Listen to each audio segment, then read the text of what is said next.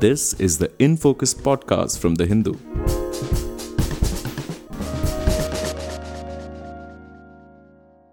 Hello and welcome to the In Focus podcast. I'm G. Sampath, your host for today's episode. Currently, the price of petrol is more than 100 per litre in several parts of the country. And Finance Minister Nirmala Sitharaman has blamed oil bonds for the high prices, especially the high excise duties on petrol and diesel. She has said that the 1.4 lakh crores worth of oil bonds issued by the UPA government have to be repaid, and that's why the government has had to tax fuel at high rates. Opposition parties have, of course, disputed her claims. So, what exactly is the truth about oil bonds, and how credible is the government's claim that the oil bonds of the UPA era are to blame for the high fuel prices? To help us get to the bottom of this issue, we have with us Vivek Kaul. Vivek is a popular business columnist and author of 5 books, including the best-selling Easy Money trilogy. His most recent book is called Bad Money: Inside the NPA Mess and How It Threatens the Indian Banking System. Vivek, thank you so much for joining us. Thanks for having me, Sampath. Vivek, let's start with the basics. What exactly are oil bonds, and when and why did we need them in the first place? For a pretty long time in India, the price of petrol and diesel wasn't market driven. The government had a role to play in deciding price of both petrol and diesel. Now, what used to happen because of this is that petrol and diesel and even domestic cooking gas used to be sold at a price which was not viable for the oil marketing companies. Companies like Indian Oil, Bharat Petroleum, and Hindustan Petroleum. So, in order to compensate these companies for selling at a price which was not viable for them, the government would give them money. I mean, the government would basically allocate for it under the budget, under petroleum subsidies. And this is how things went. Now, what happened obviously was that, in some years, and this started in the Vajpayee era, the oil subsidies started to sort of increase quite a lot, and that would have basically meant that the government expenditure would have gone up, and in the process the fiscal deficit would have gone up. Now, in order to control for that, instead of paying money upfront to these oil marketing companies, the government essentially started issuing oil bonds. Now, what this essentially did was that this basically kicked the can down the road. So the money that was owed to these companies, because they sold at a price which was lower than what was viable for them, was not paid immediately, but a bond was issued instead, and this bond would be payable in the years to come. Now, obviously, all these bonds, give an interest every year, and that interest comes from the government's budget. So basically, because at a certain point of time we did not pay the right price for petrol and diesel, these bonds were issued, and these bonds now the government has to pay an interest on them, and it has to repay these bonds as and when they mature. And much of these bonds, in fact, almost most of these bonds were issued during the UPA era, which preceded the current NDA government's term. But some of these bonds were also issued when Atal Bihari Vajpayee was the Prime Minister. Right. So she has said, the FM has said, that the fuel prices cannot be brought down because the government has to repay the oil bonds as and when they mature, for which she says that the government has to save now, and also to service the interest on these bonds which had been issued much earlier. So, is this a valid reason for why the excise duties and other taxes have to be high? No, not at all, in fact. So, and it's a very, this is publicly available information. I don't have access to any special information. So if you look at the budget, the budget documents, the extensive budget documents which are released along with the finance minister's annual budget every year, the total outstanding oil bonds as of March 2014, and this is around 3 months before Narendra Modi was sworn in as Prime Minister, the outstanding oil bonds stood at 1,34,423 crore. By March 2015, the amount had come down to 1,30,923 crore. So, which basically meant that in the year 2014-15, around 3,500 crore worth of oil bonds matured and they were repaid for. Between March 2015 and March 2021, not one oil bond has matured. So, if an oil bond has not matured, obviously the government hasn't had to pay any money on it.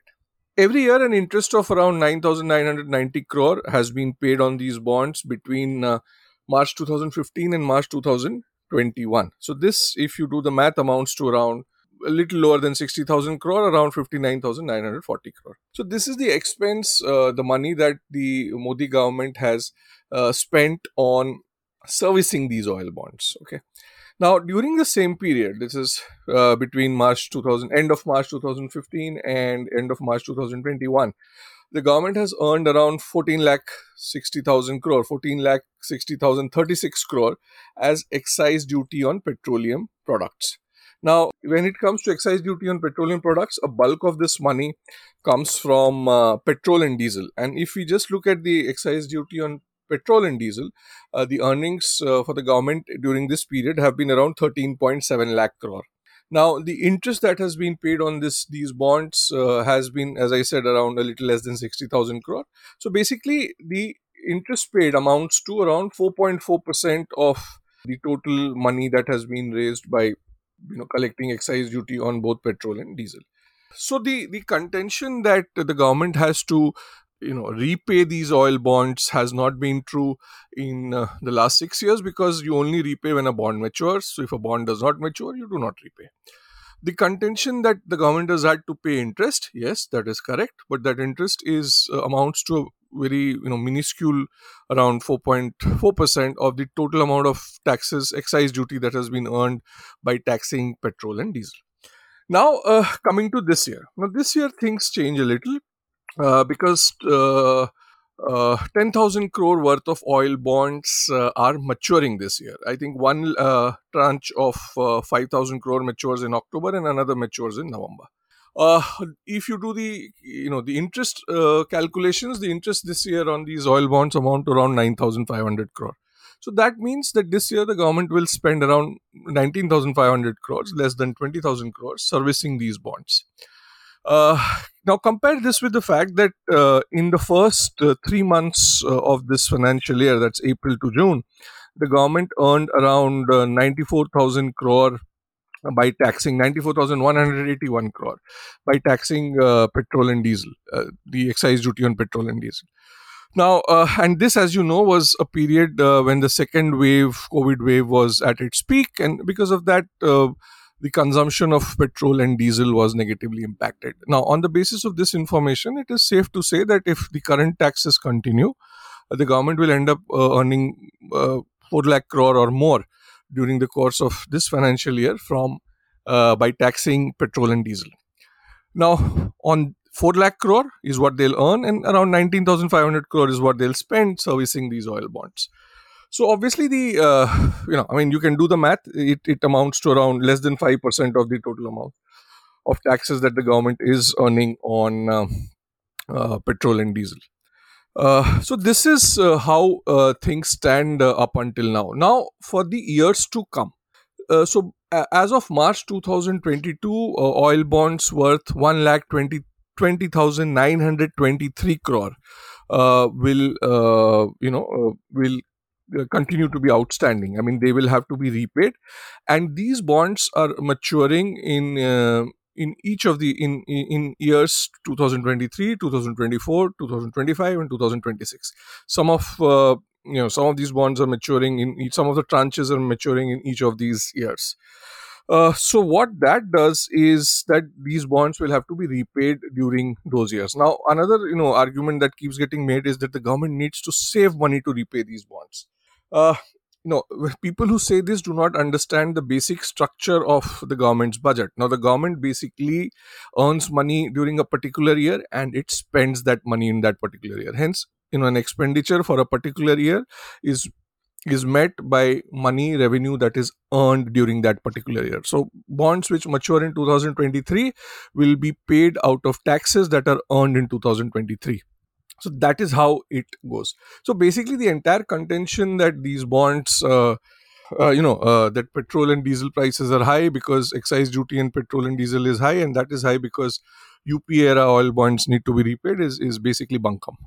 Okay, okay. Now that's quite a very clinical dismantling of the argument that oil bonds have anything at all to do with high fuel prices. Now, if they are not the reason for high taxes and high prices of fuel, what are the real reasons? I mean, what are the actual reasons? So I think there are largely two reasons. There is one main reason, and I would say there's another minor reason. The main reason lies in the fact that corporate income tax collections have fallen from 6.64 lakh crore in 2018-19 to 4.57 lakh crore in 2020-21. This happened because one reason, the major reason why this has happened is because the corporate tax has been cut, or rather was cut from 30%. The base rate was cut from 30% to 20%, 22% in September 2019. Now, so this led to the corporate tax collections in 2019-20 falling to 5.57 lakh crore. As mentioned earlier, in 18-19, the corporate tax collections had stood at 6.64 lakh crore. Now, it can also be argued that COVID must have had an impact and led to lower profits for corporates in 2020-21, and hence lower corporate tax collections for the government. Now, the problem with this argument is that if you look at the data from the Center for Monitoring Indian Economy, the net profit of listed corporates, I mean, I'm talking listed corporates here, more than 5,000 companies, increased by 120% in 2020-21 in comparison to 2019-20. So COVID didn't impact profits among the listed corporates, at least. I mean, unlisted corporates, one doesn't know. While net profit went up by 120.3%, the corporate tax paid by these companies went up by just 13.9%. So the COVID argument does not really, totally hold. Obviously, COVID has negatively impacted a large set of smaller businesses, and that must have impacted corporate tax collections. But a bulk of the fall has come because of the lower rate, and this has been compensated for by a higher excise duty on petrol and diesel. Now, if you look at, I'll give you the numbers again. In 2018-19, the corporate tax collections were 6.64 lakh crore. In 2021, they were 4.57 lakh crore. So that's a fall of around 2.07 lakh crore, around 2 lakh crore.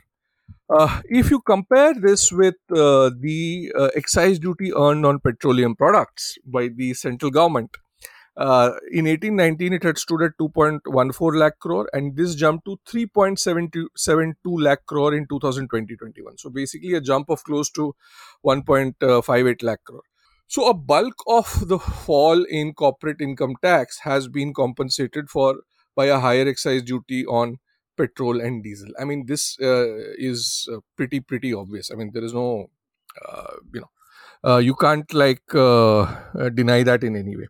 The other thing that has happened is that the goods and services tax, which was supposed to sort of shore up the government's revenue by a large amount, it did not sort of perform as well as it was expected to, and that also has sort of led to lower tax collections. And again, that if you add if you take both of these reasons, a bulk of the fall has been compensated for by higher taxes on petrol and diesel.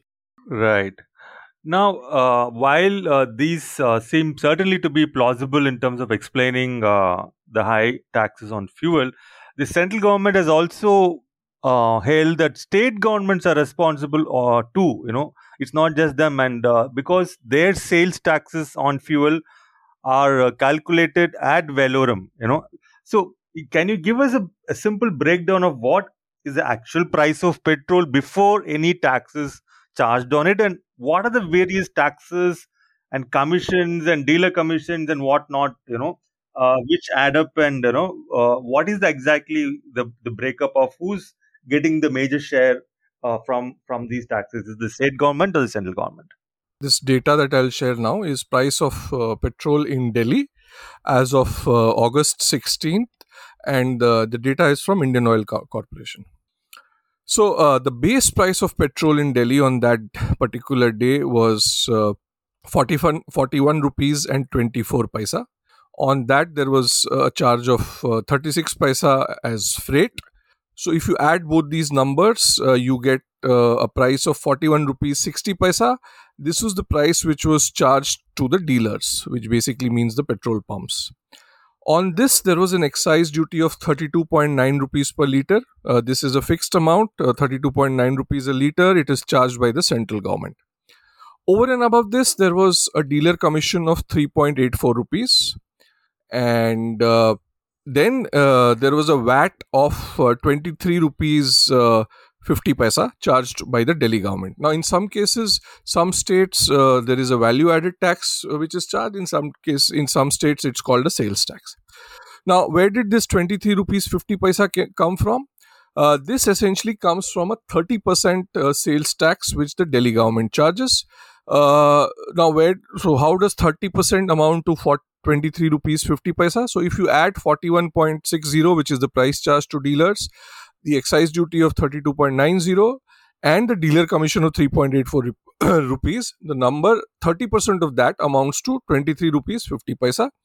And if you add all of this, it amounts to a retail selling price of 101 rupees 84 paisa.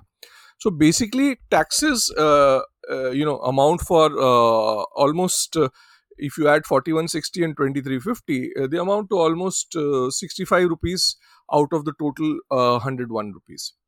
So this is how the breakdown is. Now, what has happened? 1 second there, Vivek. So if you're saying the taxes on fuel amount to about 65 rupees of 101 rupees, that means the Aam Aadmi or the common man is paying about 65% tax on fuel for his daily use, whereas corporates are paying what, 20% tax on income? 22%. So this is the difference in terms of rates of tax being paid by these two sets of... So it's not 65 rupees, Sampath, it's 55 rupees. 55. So this is 55 rupees calculated on 70 rupees, which is 70 rupees, right? Which is the ad valorem rate. No, this is 55 rupees of if you add the excise duty charged by the central government and the value-added tax charged by the Delhi government. 55 rupees of a price of around 102 rupees is essentially taxes which are paid by the common man. Okay, please go on. Okay, so this is how price of fuel, which is the price of petrol, which is actually at around 41 rupees 24 paisa, is bumped up to around 101 rupees. Now, also the other thing that happens here is that there is a tax on tax. So when the Delhi government or any other government charges its sales tax, it charges that sales tax on also on the excise duty charged by the central government. So 30% of if you look at excise duty of 32.90, 30% of that would amount to close to around 9-10 rupees. So 10 rupees is added to the price of petrol here because there is a tax on tax. So that is another interesting dimension in the entire thing. Okay. So I guess this tax on tax is certainly a very anomalous kind of a thing. I don't think that's... See, this is why the GST system was brought in place, so that the tax on tax system that used to prevail earlier is done away with. But that obviously hasn't happened in case of a few goods, and that includes petroleum products. Now, are there no practical or feasible ways in which the government can bring down the taxes on fuel without foregoing necessarily the revenue which it does require? It does. See, the thing here is that it is a prerogative of any government to decide how it wants to earn taxes from its citizens. So to that extent, this government can also decide like any other government could have. The problem here is in the explanation that they are offering to the people at large, and this is being done over and over again. It's not like Nirmala Sitharaman was the first minister in the current government who blamed oil bonds issued by the previous government for the high prices of petrol and diesel. So the problem is in the fact that they are misleading on the explanation that needs to be offered to the people at large as to why petrol and diesel prices are high. I mean, see, the entire idea behind cutting corporate taxes was to get them in line with the taxes that are prevalent across Southeast Asia, so that companies come and open up factories in India, and investment in the economy increases, and so on and so forth. Now that hasn't really happened because investing in an economy is not just about lower taxes or lower interest rates. There are all many other factors at play. Now, so obviously, if that explanation were to be offered at people at large, what you would essentially be saying is that we screwed up. Now, for a government which is obsessed in portraying a positive narrative when it comes to the economy all the time, it is a difficult thing to do for them to admit that we screwed up. So the result of that is that you get all these explanations like about oil bonds and things like that. Now the question is there a reasonable way for the government to lower these taxes, lower the excise duty on petrol and diesel, and at the same time ensure that its tax revenue is not impacted? Now, so to some extent, if you look at the disinvestment targets that have been set over the last few years, the government hasn't really gotten anywhere near achieving those targets. Now, even during the course of the last year, they were nowhere near achieving the target, and this is when the stock markets did reasonably well. Yes, even now, I mean, if you look at this year, we are in August, almost the end of August. 5 months of the financial year have gone, and there have been no large disinvestments that have happened up until now. So some sort of price cut can come from that. Also, there are a lot of indirect effects. Now, so one of the things that I had written about extensively last year is the fact that the goods and services tax on two-wheelers needs to be reduced majorly from some 28% to 18%, and that would sort of bring down the price of two-wheelers substantially and help the government in earn revenue. Help the two-wheeler manufacturers sort of sell more two-wheelers. Now the impact. The idea that there was that the amount of money that the government would have lost for every two-wheeler that these companies would have sold in terms of lower GST, it could have recovered because of higher volumes.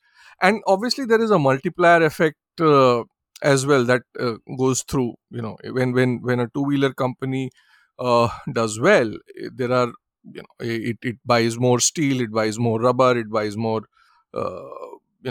buys more plastic, so on and so forth. So there is some sort of multiplier effect that goes down the economy. Contract workers also earn a lot of money, more money, not a lot of money. So all these, so the problem with these things is that they are a little difficult to quantify. But for a government which has the kind of majority that the current government has, these are things that could have been tried out, but they haven't really been tried out. So yeah, I think there is definitely a lot of scope for better rationalization of the tax structure, not just of fuel, but on also other items, as you pointed out, with regard to two-wheelers and the GST structure in general. And in any case, thank you so much, Vivek, for clearing the air about oil bonds and whether or not they have anything to do with the high fuel prices. Thank you so much for joining us and for your comments. My pleasure, Sampath. In Focus will be back soon with analysis of the biggest news issues. In the meantime, you can find our podcast on Spotify, Apple Podcasts, Stitcher, and other platforms. Just search for In Focus by The Hindu. We'll see you soon.